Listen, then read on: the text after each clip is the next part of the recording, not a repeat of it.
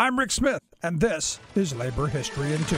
On this day in labor history, the year was 1886. That was the day 38 tradesmen met in Columbus, Ohio, to found the American Federation of Labor. There was an urgent need to form a new national organization for skilled workers. The Knights of Labor had organized workers regardless of skill. They included women and African Americans among their ranks. But they were rocked by a sharp and swift decline that year. There was an anti-labor backlash after the Haymarket incident the previous spring. Many tradesmen were looking to form a different kind of federation than the Knights had offered. Julie Greene, author of Pure and Simple Politics, states the new AFL differed from the Knights of Labor on 3 core issues. First, these trade unionists were less concerned with the broad social reforms the Knights promoted. Instead, they wanted to work toward the economic concerns of their members. They didn't like the mixed assemblies the Knights insisted upon, which often included non-workers. Second, the craftsmen hoped for full autonomy of the trade unions within a loose federation.